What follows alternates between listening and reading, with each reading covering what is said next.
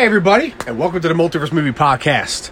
I'm your host, Dean Holtzapfel, and alongside of me, you know him, you love him. He's really the mastermind behind us all. Some would say the Grand Poobah, the ringleader, George Rogers. Ringmaster. Whatever. Ringleader and ringmaster, both. Whatever. I have a lot of rings. You're clinging and clanging all around. Clanging and banging on the deck of the Titanic for 40 days and 40 nights. Thanks, Hogan. You're welcome. So, here we are to do our Wayne's World review. Hope everybody enjoyed our Batman Forever review that we did. Got a lot of traction. Seems like this. they did. This is the last review we're doing. Ever. Yes. Goodbye. Before the 666 Weeks of Horror. The unlucky 13 reviews, as we should say, because it Yes, sir. just kind of worked out perfectly like that. So, really looking forward to doing those horror movies, honestly, because George and I are a big fan of horror. I mean, more so probably classic horror, 80s horror, stuff like that. I mean, I can probably name on one hand how many modern horror movies I like. You might be a little more open to some, but Yeah, a little bit, yeah. it's really not many. So it's we're finalizing some of the titles, making sure that they're either in streaming or we can find them on Blu-ray or DVD. I think we're good for most of them, though. If not all, but one or two maybe. There's just the one that we're having a hard time finding. So we're not going to mention it because I don't want to get everybody's hopes up and then we don't do it. You know, it's so. Maybe we'll announce the 13 titles once we know they're all there, and everybody could be like, "Ooh, what a good pick for this!" Or it could be a good mystery. Yeah, horror and mystery, they go kind of hand in hand. So. However, before we start, this came out today. We said we weren't going to talk about Star Wars on this channel, but I definitely want to touch on some of the stuff that's coming out about the sequel trilogy. Pretty much proving everything that we've said for 5 years. We're right. Because Daisy Ridley came out today, it was posted today. I think the interview was a couple days ago. So this is from CNN. I know they're bullshit, but it was just the article that I pulled up. There, it's all over the internet. This just happened to be the one I clicked on. Basically stating that there was no plan for the sequel trilogy. When they started to write and shoot Episode 7, JJ told her that she was going to be a Kenobi. And then Rian Johnson came in and said that she was nobody. And then when JJ came back for the Rise of Skywalker, he was like, maybe you're a Palpatine. So it's proving everything we've said for the last 5 years about this franchise was they had no fucking plan. They're absolute mess behind the scenes. And I was right. We all were right. Anybody who stood up against this bullshit that Disney tried to push out of Star Wars, we were all right. Well, yeah, because it definitely it really doesn't make sense for being a Palpatine, considering how in The Force Awakens, the lightsaber, quote, called to her, and she heard the Jedi, like, calling her. It's like, why would that happen to you if you're a Palpatine? Yeah, it wouldn't. Well, she did an interview with Josh Gad, and he was like, so if Palpatine's your grandfather, who's your grandmother? And she was like, I don't know, you tell me. Yeah. Because I watched that clip earlier. So, it's, I just think it's hilarious. I mean, if you like the sequels, I mean, more power to you. I mean, there's only like 3 women in the Star Wars universe. So. Yeah.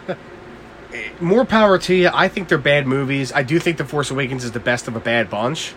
There are parts of The Force Awakens I kind of like, but the other 2 movies I think are just hot ass, like hot ass on a summer day, 100 degrees after I've been at Six Flags all day. Ass like that swampiness. And you're wearing dirty underwear. Yeah, because I've been farting all day. But yeah, but it just makes me happy. And it's a real shame too, because I'm a big Star Wars fan, and I would rather watch this franchise burn than it actually succeed now, just out of spite, because you completely fucked up an entire trilogy of movies for political reasons or just ignorance or arrogance, whatever it was, and they deserve to lose money on this. You had the golden goose. You had the ideas from George Lucas. And, I mean, I don't think there should have ever been a 7, 8, 9 anyway. To me, the story the main story stops at 6. You can have some little offshoots and stuff like that. That is what it is, but the main story stops at 6 for me. I agree. I agree with you. Yeah, and that happened. On that. And I told you, I told you after I saw The Force Awakens, I'm like, I don't want to see any more of these. I mean, you called it. You called like five. Like, when did they buy it? 2012. Yeah. You called it like almost immediately. I remember us talking about it. I was a little more receptive to it because at the time Disney had a good run of films, and I just told you, to quote Star Wars, I had a bad feeling about this. yeah. But I wanted more like standalone films, like a Solo, which I actually enjoy, and a Rogue One. I never wanted a sequel trilogy. The main reason why I had my reservations about the sequel trilogy was because as soon as they said that George Lucas wasn't going to have any involvement, I was like, I'm really wary of this. And I was right to be wary. I mean, there are people who like it, there are people who defend it, and they'll say, oh, well, I just like everything Star Wars. It's like, well, that's fine, but if your argument is that you just love everything Star Wars, it's like, that's not really much of an argument for a debate. No. Because if you're trying to debate to me the sequel trilogy being quality films and being good, and I'm on the inverse, and I'll tell you the reason why I don't give me as your reason, be like, oh, well, I just like everything Star Wars. Well, that doesn't really, in a debate, that's not going to get you a winning argument. I'm not like that with any movie franchise, even with James Bond. If you ever listen to our other channel, you clearly know that there's like 3 to 4 movies I think are absolute garbage in that franchise. And I'm not going to shy away from telling you if I think it's shit or not. And I think the movies are shit. And I don't want to call anybody a fake fan, because I don't like that. I don't like that term anyway, because if you're a fan, you're a fan. Yeah. There's no need for name calling this or the other, but I feel that as a fan, you should be able to point out the faults in a franchise along with the good. If you just think it's all good and you fail to see the negative, then then you're a fan, but you're a biased fan, and you don't, and there's negative, and you don't want to see the negative. Or a blinded fan. Blinded fan. That might be more. But the term. It only makes me mad because it's like I've had so many conversations with people about Star Wars, and they're like, "Well, how can you not like it?" Like, well, where do I start? The lightsaber battles are fucking garbage in the sequels. Nothing makes sense with the story. This weak ass payout in Rise of Skywalker that she was a Palpatine because they allowed Rian Johnson to film a movie based off his first fucking draft. Like, come on. Are you kidding me? That's why it made less than half of what The Force Awakens made. Because people realized it was shit. I'll give The Force Awakens credit where credit's due. The trailers sucked everybody in. We all bought into the hype. Even me, who was very hesitant about them making a sequel trilogy. Again, like I said, Rogue One, Solo, I love them. That's exactly what I want from Star Wars. Just give me some offshoots. I'm not happy that they recast Solo, but I thought it was an entertaining film. It was fun. It was entertaining. I wasn't expecting Taxi Driver or Raging Bull, But The Force Awakens, everybody bought into the fucking hype. Even I walked out of the theater the first night. Remember, I texted you and I said, I can't believe J.J. Abrams made a great movie. But my tune quickly changed after that when I realized this is boring. It's unoriginal. Now, is it an awful film? No, it's not. It's well made. It's got pretty good writing to it because I get all the Lawrence Kasdan. But the stories, we saw it. I saw it 30 years ago when I saw New Hope for the first time. Yeah. Now I don't want to keep harping on this, but it just keeps coming back to it. The sequel trilogy, and hold on, I'm starting over my words on this. People talk about the toxic fandom that we got from Star Wars. There was no toxic fandom until the sequel trilogy came out. Because you had people saying, well, if you don't like this, then you're not a real Star Wars fan. Yeah. How is it that Star Wars is the only franchise where if you don't like a movie of that franchise, you're not a real fan? Because how many people love the Dark Knight movies but hate Batman and Robin, and they'll say, oh, well, you're not a real, well, it's like, oh, well, then the DC fans are like, oh, well, then you're not a real Batman fan if you don't like Batman and Robin. It's like, so this is the only, like, Star Wars is the only franchise that has that just venomous, toxic fandom. No other fandom that I know of or that I'm part of has that much venom. Perfect example, the James Bond fandom. Yeah, we all have varying differences or who we think is the best Bond and what we think is the best movie, worse of it that. But overall, we're all fans of the franchise, and we, for the most part, all accept each other's opinions on the franchise. You love Roger Moore. I love Timothy. I mean, we love all 6 actors, but he's your favorite. My favorite is Timothy Dalton. Like, 2 completely different, opposite ends of the spectrum of how they played Bond. But we love the franchise as a whole. Yeah. I mean, there are fans out there in the Star Wars community that only like the original 3 movies, which is fine because they are the 3 best of the series. But I feel like the people who hated the prequels have slowly come around over the years to be like, they're not that bad. Yes, does the Phantom Menace have problems with it? Yeah, it's not perfect. Is The Force Awakens, the Attack of the Clones the worst of the original 6? By far, I think it is. There's a lot of problems with that movie. Revenge of the Sith is great. And then, of course, you have the original trilogy that's phenomenal. But there was just so much wrong with this movie. And it came down to the fact that they did not have one person tell a cohesive story over the course of things. Which is disappointing since Kathleen Kennedy is in charge of Lucasfilm.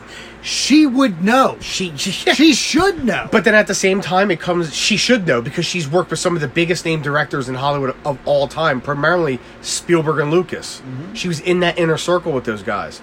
But what it showed was the fact that what Spielberg said about her was absolutely correct. She was nothing more than a secretary. That's what she was. Mm-hmm. Because every creative idea that she came up with was garbage. Did you hear about what she suggested for Raiders of the Lost Ark? No, tell me. Basically saying instead of getting the girl, Indy should just leave with a dog. There was no dog in that movie. Yeah, I guess. Where would the dog come from? Good question. Why would Indy bring a dog with him on a adventure? That's where a dog wouldn't be able to assist you, would essentially just be in the way. Yeah, I know. I'm not trying to slight a dog. You know me. Yeah. I love dogs. I love animals. I love my dog. But I mean, if you're going on a quest to get the Ark of the Covenant, are you bringing Indy with you? Mm-hmm. Or it was for the Last Crusade. It doesn't matter which one it was, but she had made a suggestion, like, instead of getting the girl, why doesn't Indy just get the dog? And, like, he leaves with the dog. It's just like, you're an idiot. And apparently that's how Lucas and Spielberg absolutely treated her, was that she was fucking dumb as shit. And nothing proves it more than exactly what she's done happened to Star Wars. They were probably just pitching ideas around. Yeah, I think they were just kind of tolerating her because of Frank Marshall. Probably. I am Frank Marshall. That's not how he sounds. I know. And you know that's not how he sounds. I know. But she had her. I mean, I don't know why she didn't have anything planned. I mean, Lucas gave them. Lucas gave them the treatment for 7. She told Abrams to give them, because he didn't want to direct 8 and 9, because apparently her and JJ did not get along. Which, I mean, whatever, fuck them both, yeah. But. At the same time, she asked him to write a treatment for all 3 movies. Why didn't you just go with that treatment? At the very minimum, it would have been a complete story. Yeah. Regardless of whose story it was. Rian Johnson, I mean, the guy's a clown, but, I mean, and he's pretentious as shit, and he thinks he's better, the greatest thing in the world, but at minimum, you would have had an entire story done by Rian Johnson. Why did you try to do this whole... You know what it was? I felt like they were trying to recreate the original trilogy. Where you had Lucas directed the first one, Kirshner came in and directed the second one, but that's because Lucas was too busy dealing with the financial side of things between him and Fox. Yeah. And then you had Christopher McQuarrie come in to do the third one, but they've also said that Lucas directed a lot of Return of the Jedi. A lot of it was actually directed by George Lucas. So that's what they feel like they were trying to do. And of course, all of the leaks that came out, what was it, the beginning of the year? You couldn't stop the leaks. Well, I'm not even talking about the fucking plot line that 100% leaked 6 months before the movie came out. I'm talking about the what's his name? Who did Jurassic World? Colin Trevorrow. His storyboards and his script leaked. And it was good. It was real fucking good. Mm-hmm. Like, why did you not... Yes, it doubled down on some of the stuff from The Last Jedi, but it sounded really good. I would have been like, yes, this is a war. This is Star Wars. He got it. He really did. He did. Yeah, because he also knew how to reboot a franchise with Jurassic World. Yeah, which isn't phenomenal, but it's very good. And it was the way to bring things back to where it started with Jurassic Park, but also take it to the next level. That's what Jurassic World was supposed to be, and that's what Star Wars should have been with The Force Awakens. And I guess in a way it was, but I just don't think it was very well executed. You're 100% right. You're 100% right. And we've talked about this on end for Years. God knows how long. Yeah. Actually, The Force Awakens is how I discovered World Class Bullshitters. Mm-hmm. It's how I discovered Midnight's Edge. And it's how you and me actually started about talking, doing podcasts and or a YouTube channel. Yeah. Because when I first discovered those two channels, well, they're technically podcasts, but they just do them through YouTube, made me want to start a YouTube channel. Which inconspicuously leads us to our announcement I'm going to make. It's very early in the stages, but I want to let everybody know that George and I, we've talked about it for a few weeks, and we kind of slowed a little bit, I say, over the last week, but we're talking about it a little bit today. We are going to come up with one singular brand YouTube channel now we're still going to do the podcast. Yeah. That's not stopping. Yeah. However, they'll be uploaded to the channel. We'll have its own playlist where you can find it. Same thing with Station 007.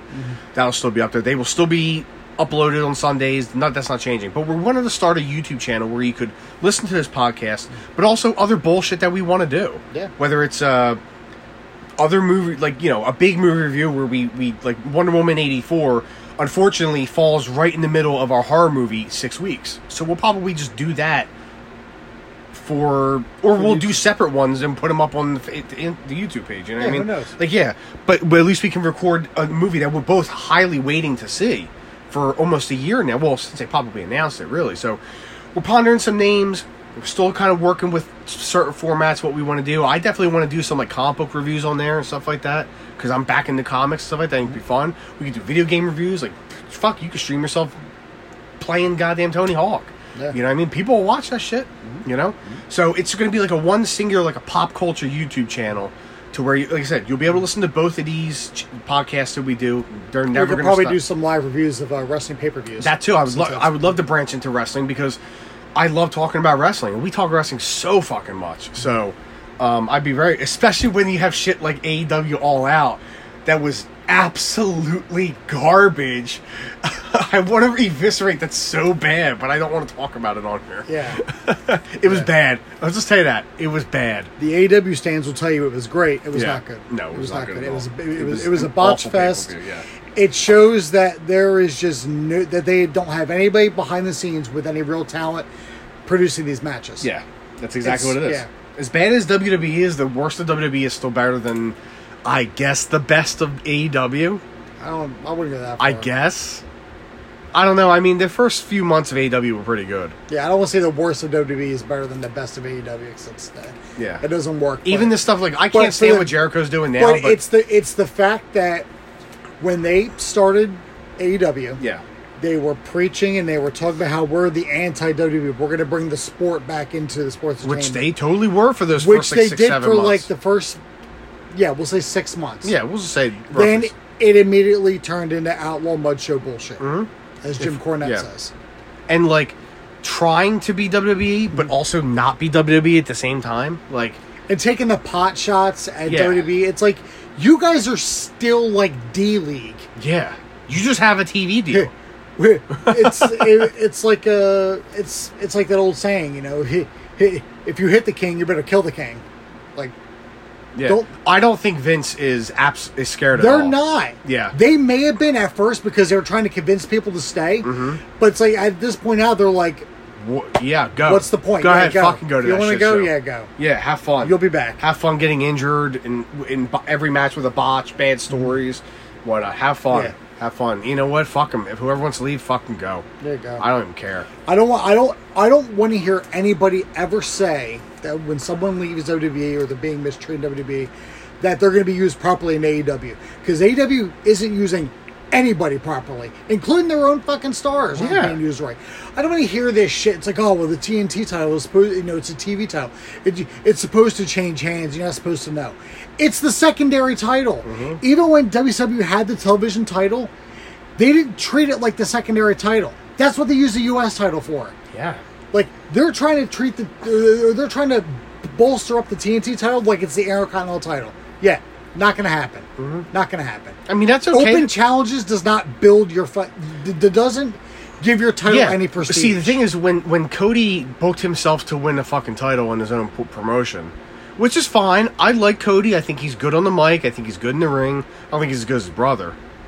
It leaves a bit, but I mean, Dustin is when you own the company Yeah. and you book yourself to win the title, it puts a bad taste in the mouth. It turns you. but into not Jeff even Jarrett. that. Before he started this open challenge bullshit, because they're trying to play catch up with WWE. Yep. He should have had a lengthy run and be like, you know what? I've beat everybody on the roster.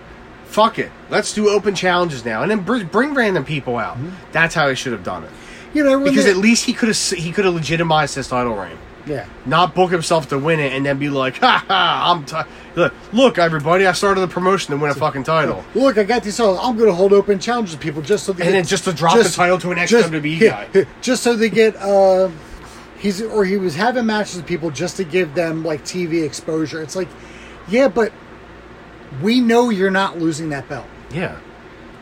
To He didn't even lose it to Brody Lee the first time. Fucking Joey Janela and He's terrible. God knows who else. He might be the worst wrestler on their roster.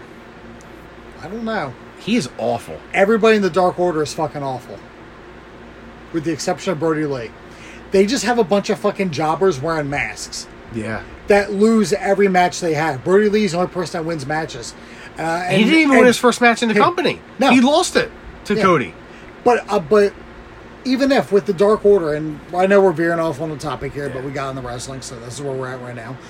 But they're trying to build the Dark Order up like it's this threatening organization, like the Corporation, like the NWO, like the Ministry of DX? Darkness. They wish. Well, you know what I mean? Just Yeah, but I mean, like with the 1,000 fucking members that Yeah, they're yeah, throwing yeah. into this shit. Like, you're supposed to build this up as a threat, but the Dark Order has lost every fucking match that they've been put into. Like, they maybe have won here or there a couple times, but that's usually when Brody Lee's involved with it. And then Brody Lee wins the title, and Brody Lee squashes Cody, wins the TNT title. I'm now supposed to think the Dark Order's a threat? They just lost at the fucking pay-per-view on Saturday. Why am I supposed to think that this faction is a bunch of like main event players? Like they're a threatening team. They're not. White the Censor was more threatening.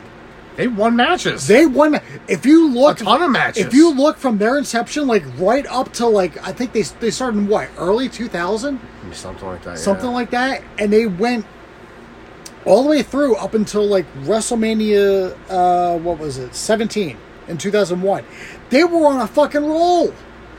They were on a roll. They were winning matches. They were winning pay-per-view matches. They were winning titles. They were the Good Father and Bull Buchanan were tag team champions and held the belts And for a Ivory while. held the women's Ivory title. held the women's title. Like, Yeah. guys, come on. Yeah. What the fuck?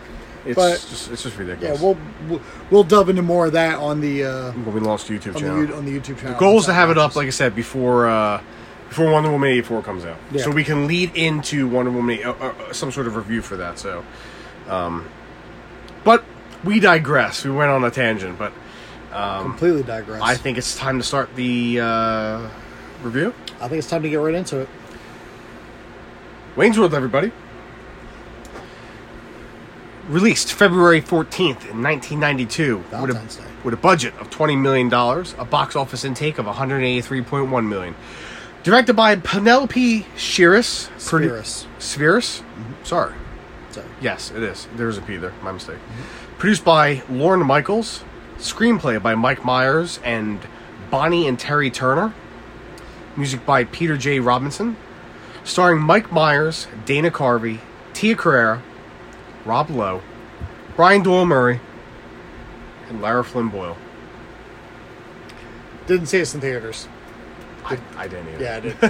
Although, to be fair, I saw the movie before I saw the Wayne's World sketches. I probably did too. Because I didn't catch the Wayne's World sketches until they were... Like reruns. Until they were doing reruns on Comedy Central Yeah. in the afternoons. Yeah. That was when I first had the exposure to Wayne and Garth. I will tell you that this is my all-time favorite comedy. I think it's just my favorite. It's the best one. Like, I still chuckle at this movie. I still laugh at this movie. It's just... How do you not? Yes. It's this, and ironically, the movie we're going to record for Station 007, Austin Powers one, are my two favorite comedies of all time. I laugh dumbassedly at both of them. Dumbassedly. Yeah. That's great. So, George, want to get started? In Aurora, Illinois, rock music fans Wayne Campbell and Garth Algar. Al Gore is his name. Yeah. His name actual ball sack. Garth Algar hosts a public access television show, Wayne's World, from Wayne's parents' basement. A broadcast of Wayne's World catches the attention of television producer Benjamin Oliver. While out cruising with friends in Garth's car, the Mirthmobile, Wayne stops to admire a 1964 Fender Stratocaster in a shop window.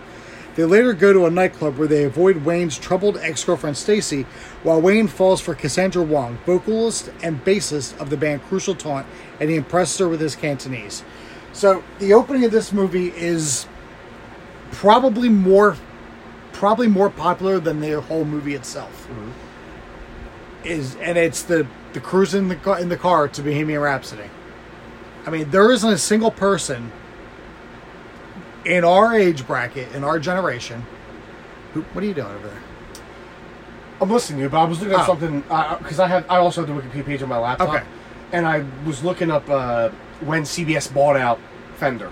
Oh, because I actually thought it was at. Oh, yeah, because I thought it was before 64. It's 65. Oh yeah, when him and Cassandra talked about before the pre-CBS buyout. Yeah, which is true because the CBS Fenders were not very good guitars. So. Yeah, as I was some of the ones in the 70s weren't too bad, but as I was saying, there isn't a single person from our generation. Not even our generation. Also the Gen X. Like my parents. Also the Gen X. My dad loves this movie too. Yeah. Well, there's not a single one of us who doesn't drive in the car, and when Bohemian Rhapsody comes on, even if you're not in a car, even if you're just sitting around the house and it comes on Pandora or Spotify, whatever you're listening to, when this song comes on, as soon as it hits into the hard rock part of it, there isn't a single person who isn't headbanging during this part. It's so iconic, and it brought Bohemian Rhapsody to a whole new generation of fans. To a lot of people who listen to it who were born in the 70s and lived through that musical era. I mean, and I envy them. I do too. On a regular basis, because. But I'm also what a happy time we to be didn't. alive. Could you imagine how even more fed up with bullshit today we would be if we were like let's say my dad's age, who's 57. Your dad likes Spandau Ballet, and I'm still blown away by that. You like the movie Xanadu? I like the song Xanadu. I do too. The movie's not good. It's a good I like song. both songs called Xanadu. Well, it's the same song. It's Rush just done did. by. Oh, Rush did a version too. Mm-hmm. It's the same song. Or is it a different song? Different song. I'm almost positive Rush did a version of Xanadu. Look it up. Yeah, but ELO did the. I mean, who doesn't Yeah. like ELO? I'm a big believer. Yeah, Rush did a song called Xanadu. But I also just looked it up here. So in Terrible the Kings. In 1976, Bohemian Rhapsody, when it came out, peaked at number 9 on the Hot 100 chart. When this movie came out, it peaked at number 2. Mm-hmm. That's no internet.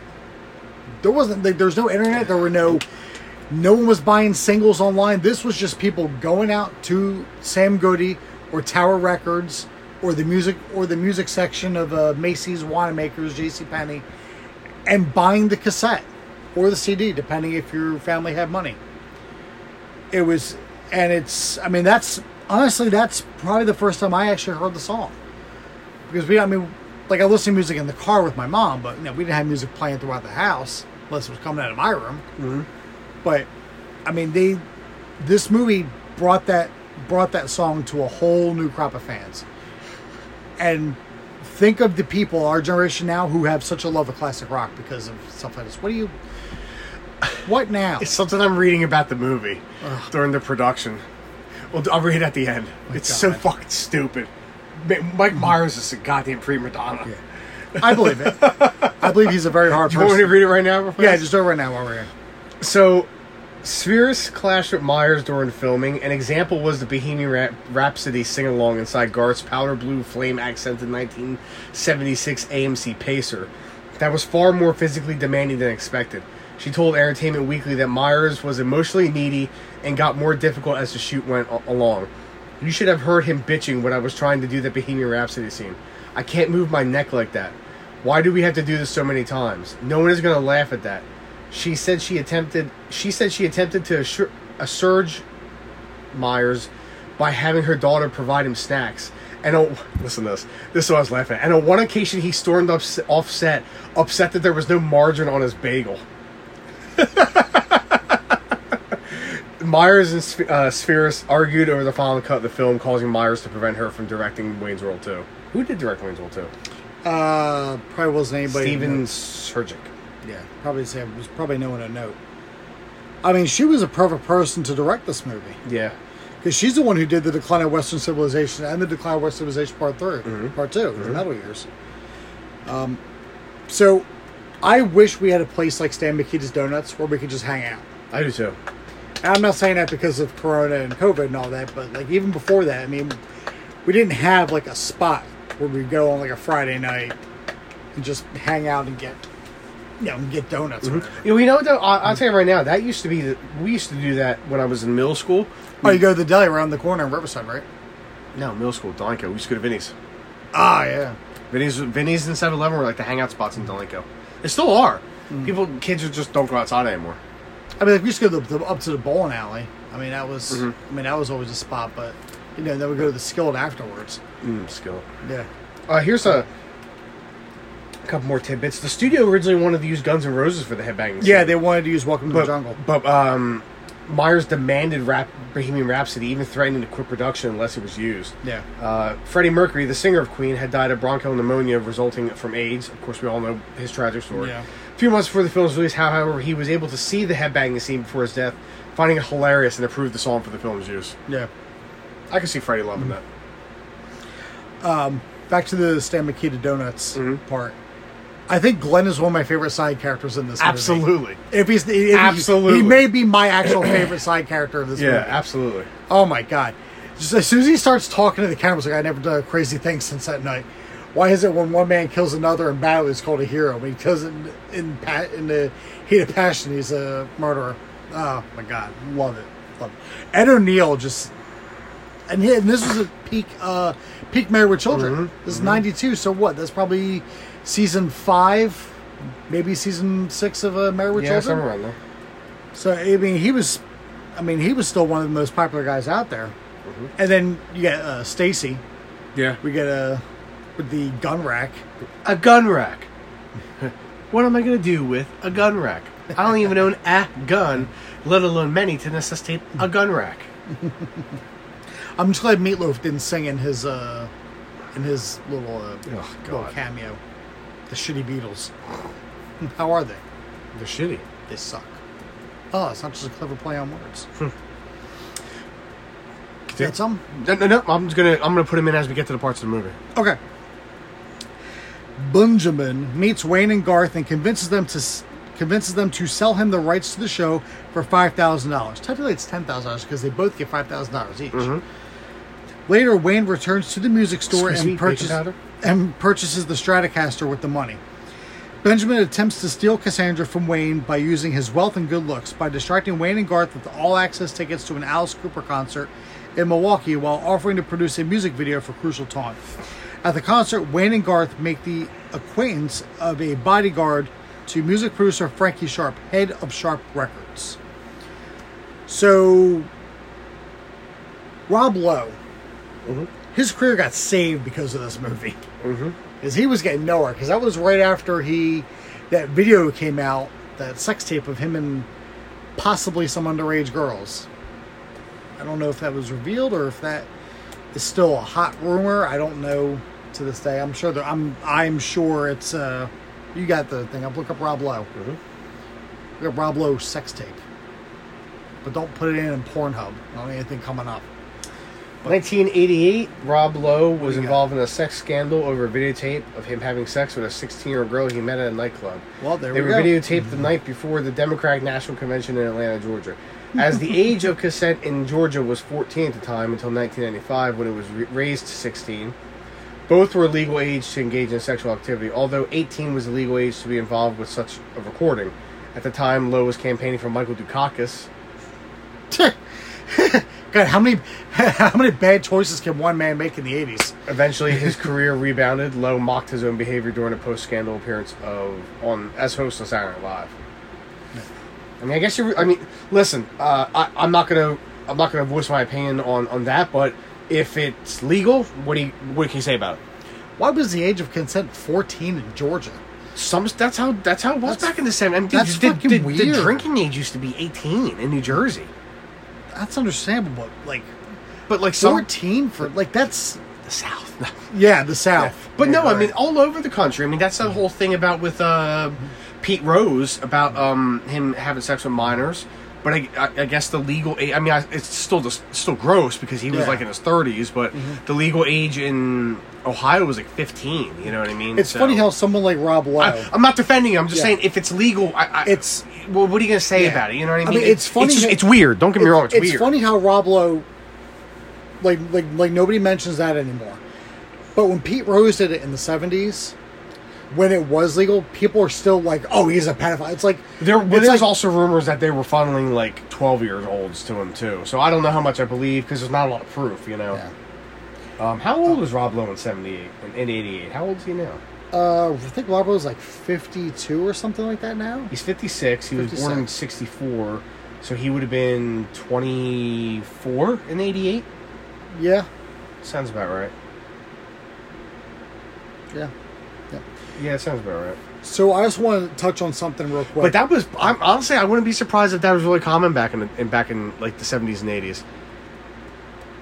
I mean, it's weird for older guys to do it, but you know, a cool thing for a high school girl to do would be to date a college student. You know? Yeah. I mean, think about. I mean, it's even better. We've seen it. How many times we've seen it in movies and TV shows? You know?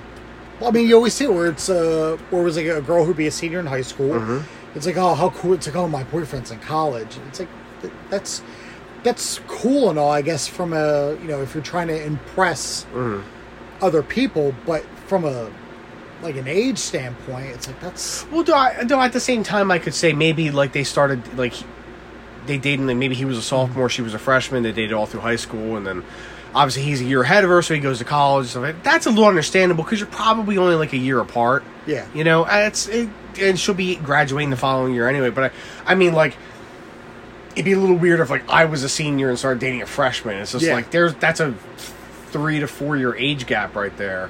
Mm-hmm. You know what I mean? Like, I'm 18. I mean, yes, I'm still in high school. Yes, but you're 18. You're I mean, or I was 17 at the beginning of the year. But you know what I mean? Yeah. You know, that's still weird because then I'm going to be graduating high school and I'm going to be dating a 15-year-old. Like, that's weird. That's kind of weird. You know what I mean? Like I would imagine not too many relationships that started that way lasted once one of them went to college, whether it was the girl or the guy who went to college while the significant other was still in high school. I can't see too many relationships standing through that. Because, you know, once that other person is in college, you're around a whole different group of people. You're around people who are now more mature, people who you don't have to pick up at 3 o'clock, you know, at the high school. It's like I said, I guess like a 1 year age difference, maybe even 2 at the most, probably wouldn't be like the worst thing. But I think if you're starting to get like, I'm 19 and she's 14, that's fucking weird. Yeah. That's fucking weird. Like 17 and 15, 17, 16, 18, 16, 18, 17, something like that. That's, I would say that's like in the normal range. You know what I mean? I always think like a couple years, like maybe 2 years, I always think that's probably... Yeah. No. Because even when you're like, okay, so like I said, like let's say I graduated high school at 18 and I started the year at fucking 17 and let's say my girlfriend was 16. Okay, and then I graduate 18, she's 17. You know, she's like a 1 year high school left and she graduates. And then we're both graduates, something like that. But I guess it's still a little weird, but it's only a 1 year age gap. You know what I mean? You know what I'm trying to say? I do. Like I know that sounds weird. Like Rob Lowe was 24, fucking a 16-year-old. That's a little fucking weird. But at the same time, if it's fucking legal, I don't know what to say about it. You know what I mean? It's besides the fact that it's weird. Right. So anyway, that got fucking weird. So let's go back to the fucking review. So we'll talk about the rent party. Okay. Like that's such a 90s thing. Like, no one's doing that. No one's having rent parties now. At well, when he first sees Cassandra. No, the first time? second. No, when she invites him to the rent party, not when he's at the gasworks. Oh yes. When she invites him to the rent party. Yeah. Like that's such a '90s thing. Yeah. You know, you come to everyone who comes shows up $5. You know, you pay the rent for you got your place for another month. Mm-hmm. So did you know Gary Wright actually re-recorded Dreamweaver for the film? did he really? Yeah. Oh, I'll be. And Well, Tia I'll be Carrere goddamn. sang all her own vocals for the movie. Yeah, there's a whole bunch of songs that have been either released or not officially released with her own vocals. But she got a good voice. I believe. So the Frankie Sharp Mm-hmm. in this movie, he's played by Frank DeLeo. Okay. Do you know what he's famous for? Is he related to the Lear brothers? He's not related to DeLeo brothers. I don't think he's related to the DeLeo Frank brothers. DeLeo. No, I don't know what he's known for. Frank DeLeo was Michael Jackson's manager for 5 years in the late 80s and the early 90s. Was he really? From like 88 to like 92. He was Michael Jackson's manager. But he was also big in the music industry. He's also Tuddy Cicero in Goodfellas, too. Thanks, I don't care about Goodfellas. It's a good movie. I'm saying anybody out there, that's who you would know him as. But like he promoted albums, you know, Wow, through Quiet Riot, Yeah. Speedwagon, Ozzy, Gloria Stefan. I mean, also in the Meatloaf. Now we know why he was in the Yeah. movie. yeah, I mean he was Cindy Lauper Culture Club. Wow. yeah, I mean he also promoted albums for David Guest. Shush you. Fuck. Luther David Vandross. Guest was an Arsenal fan. Why are you looking that up? Why are you looking? Because him- that's the picture of him on his Wikipedia page. It's him in an Arsenal shirt. that's fucking dumb. I mean, he was involved in the music industry way back as early as like '67. Yeah. So, because he also promoted albums for the Hollies and Sly and the Family Stone. So I mean, he's had a very storied musical career. So I mean, him being in the movie only made sense, you know. So at the gasworks, when Garth gets bullied by that guy, and then he comes back in with the weapon, Whatever the fuck that was. whatever the hell it was, and hits the guy. It's like that ain't flying in 2020. Yeah, but where you look, that man. ain't flying in 2020. No sir, no sirree. I think also in that stretch there we had the Game On scene. Yeah. That basically Game On. that was like that was childhood in the 90s. Yeah.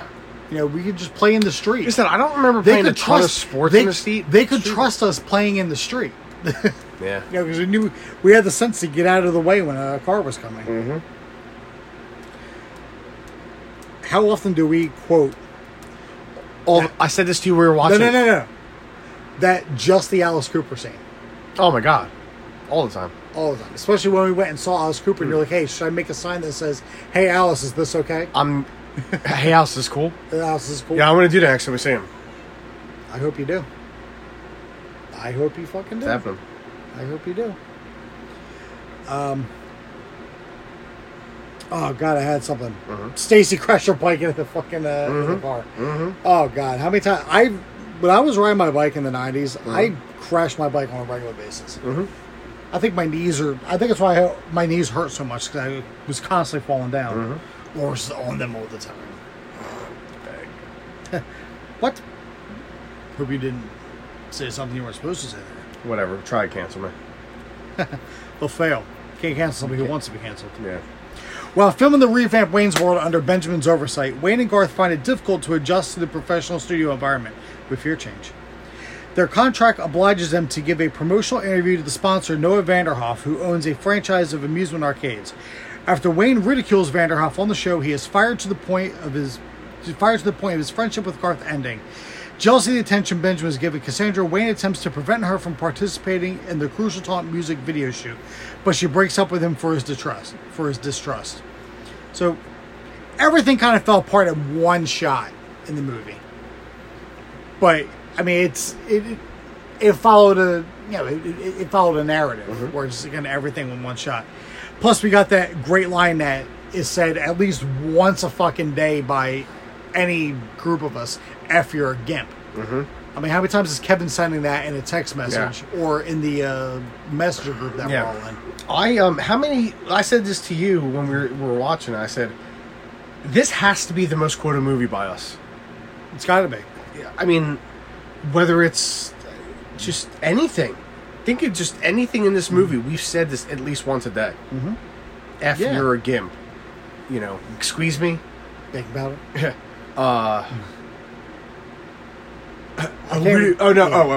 When did you get the CD player? When we get the money. Yeah, like we quote that randomly. Or even like wherever what's we are, some you know, tunes? if you answer the phone, it's like, oh, who's Anthony? Who's Anthony? Yeah. You know, whenever anybody mentions the name Anthony, Yeah. it's immediately where we go. I mean, it's right up there with movies that we quote on a regular basis, like Back to the Future and Jurassic Park. Mm-hmm. Like, we are constantly between those three movies.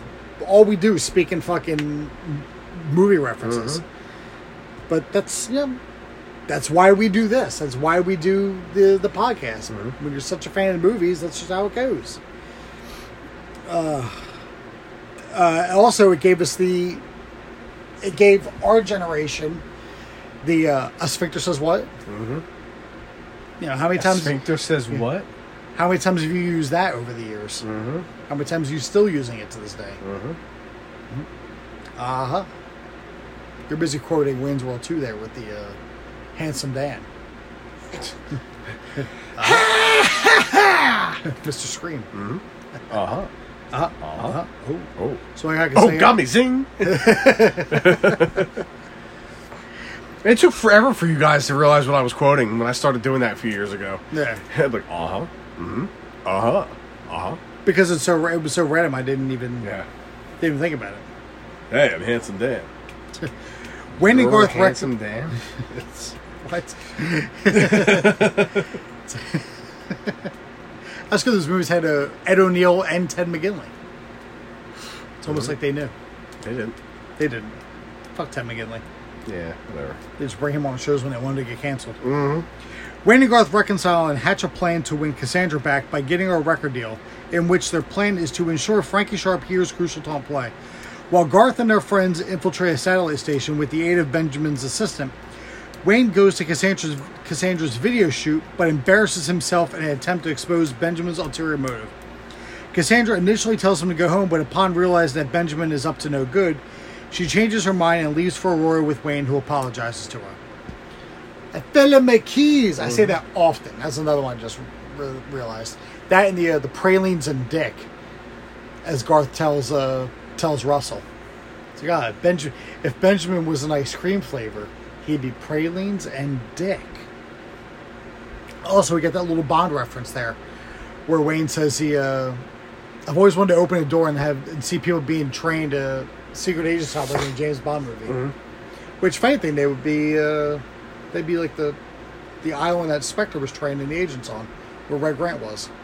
Or the agents that were being trained in You Only Live Twice. Yeah. Yeah. So we talked about the Alice Cooper scene, correct? We did. You get something to add to it? Yeah. Anybody who is a music fan out there, the backing band that he had was Jimmy DeGrasso. You may know him from Megadeth fame. Also Y&T, Summertime Girls. Thanks. Also, what was the other band he was in? He was in Black Star Riders, which was essentially the side group of the guys from Thin Lizzy who wanted to make a new album, but didn't want to do it under the Thin Lizzy banner out of respect to the to Phil in it. Phil, yeah. But he was Alice's drummer for quite some time. Derek Sherinian, who everybody may know from Dream Theater, who was my favorite Dream Theater keyboardist. And the other two guys were just session people. So, but Derek Sherinian and Jimmy DeGrasso were well-known musicians. Well, yes, Pete, it is. Haha. Unlike the other backing band for another movie that has some famous actors in it, Rockstar, with Zach Wilde, Jason Bonham, and I think it's James Lomenzo on bass. Does this guy know how to party or what? I also love the... That's great. Yeah. I was waiting for you to finish so I could do that. I also love that Laverne and Shirley scene. Yeah. Where they just... Yeah, that's... Who doesn't? Yeah. That's just good. That's lost on most people who have never seen Laverne and Shirley, but it's just a random little thing that they stuck in. I wonder whose idea that was. Like, I feel like that's probably Dana Carvey's idea. It's like, hey, let's do this since we're going to Milwaukee. Oh my gosh, the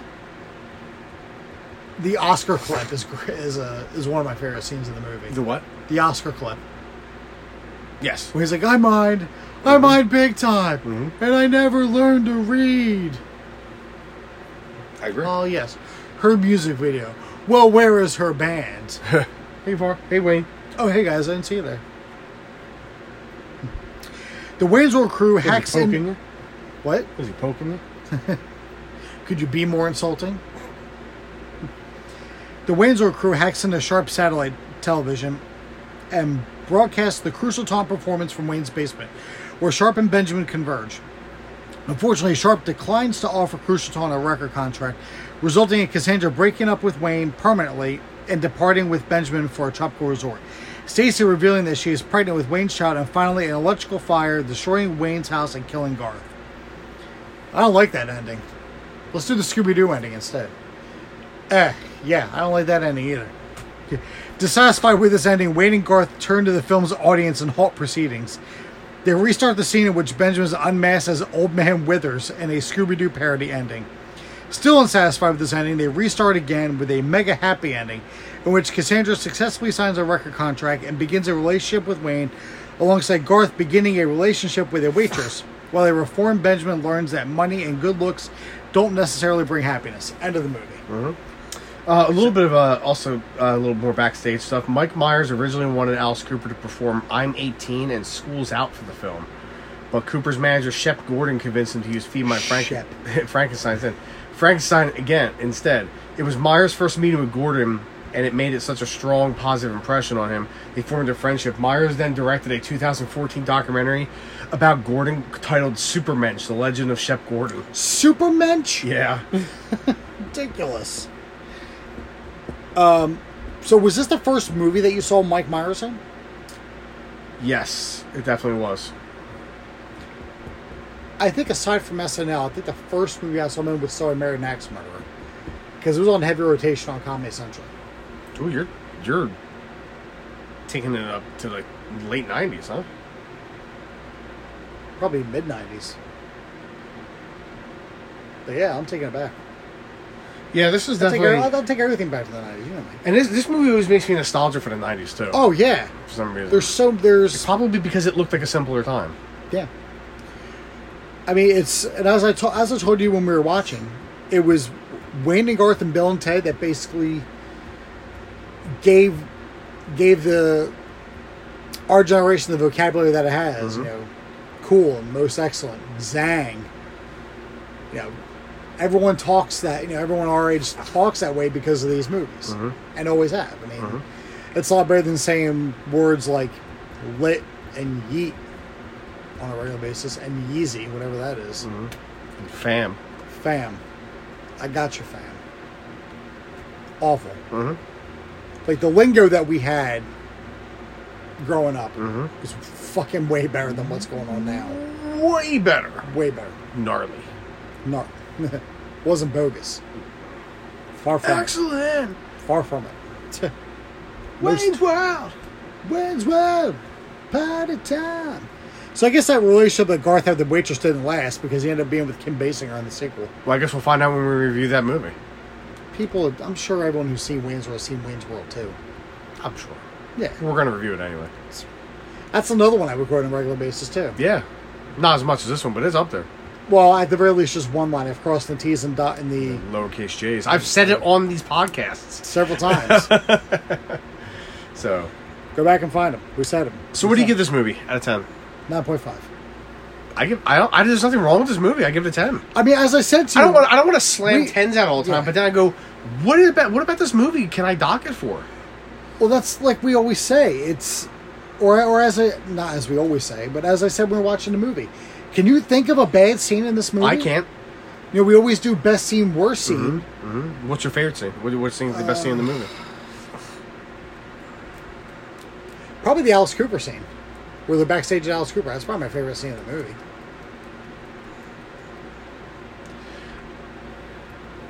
I like the beginning. The Bohemian Rhapsody?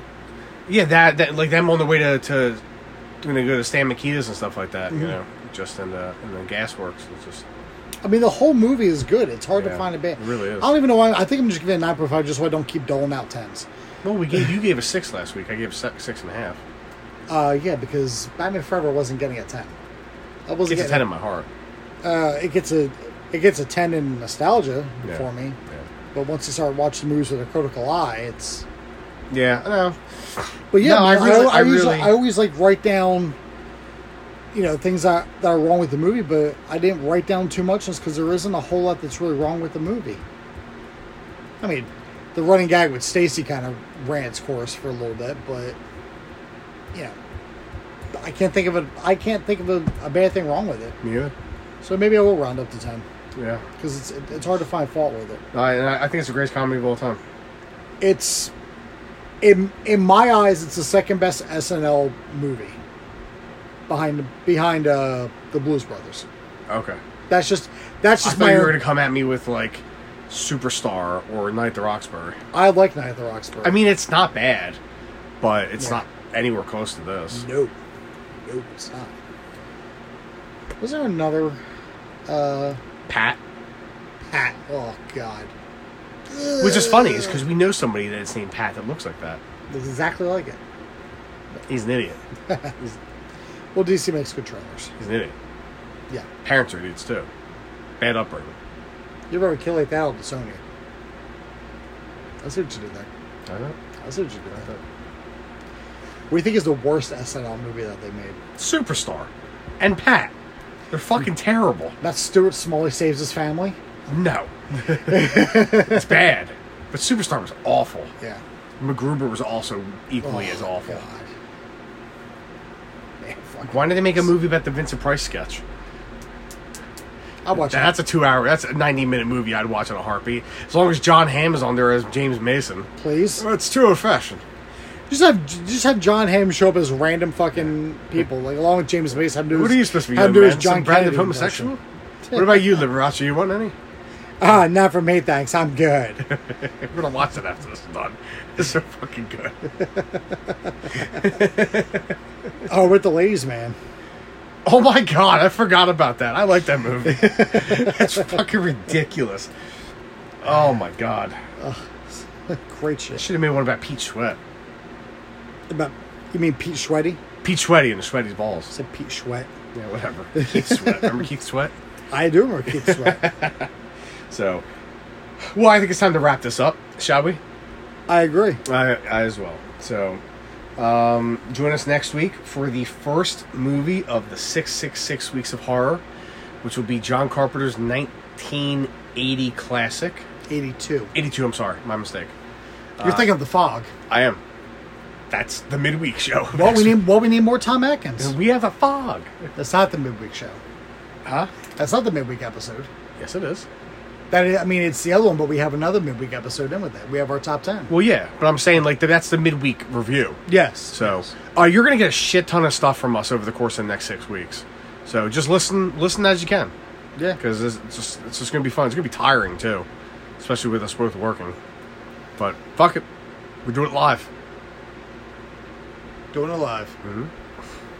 No, I'm looking forward to it. I'm glad we're delving into the horror realm. So we're doing so Sundays not this Sunday. Next week's episode will be The Thing, which is my second favorite horror movie of all time. Mm-hmm. Behind the coup de grace we're ending on the 31st with. Mm-hmm. Obviously, you can guess what it is. It's Rob Zombie's Halloween 2. No, it is not. It's the worst. No, it is fucking not. No, it's the 78 classic, John Carpenter's masterpiece, Halloween. Mm-hmm. And then midweek, what is the date of that? Date of what? The midweek date. 16th or something, right? Yeah, on the 16th. No. The 16th. Our next episode actually is the top 10 Kurt Russell movies. So you'll be getting that. I'm talking about the next movie podcast, which will be the 20th. Mm-hmm. That's the thing. I'm sorry. My dates are a little messed up in my head. And then The Fog will be the 23rd. So, yeah. And then that's all you get. You wait till next time for us to tell you what you're getting.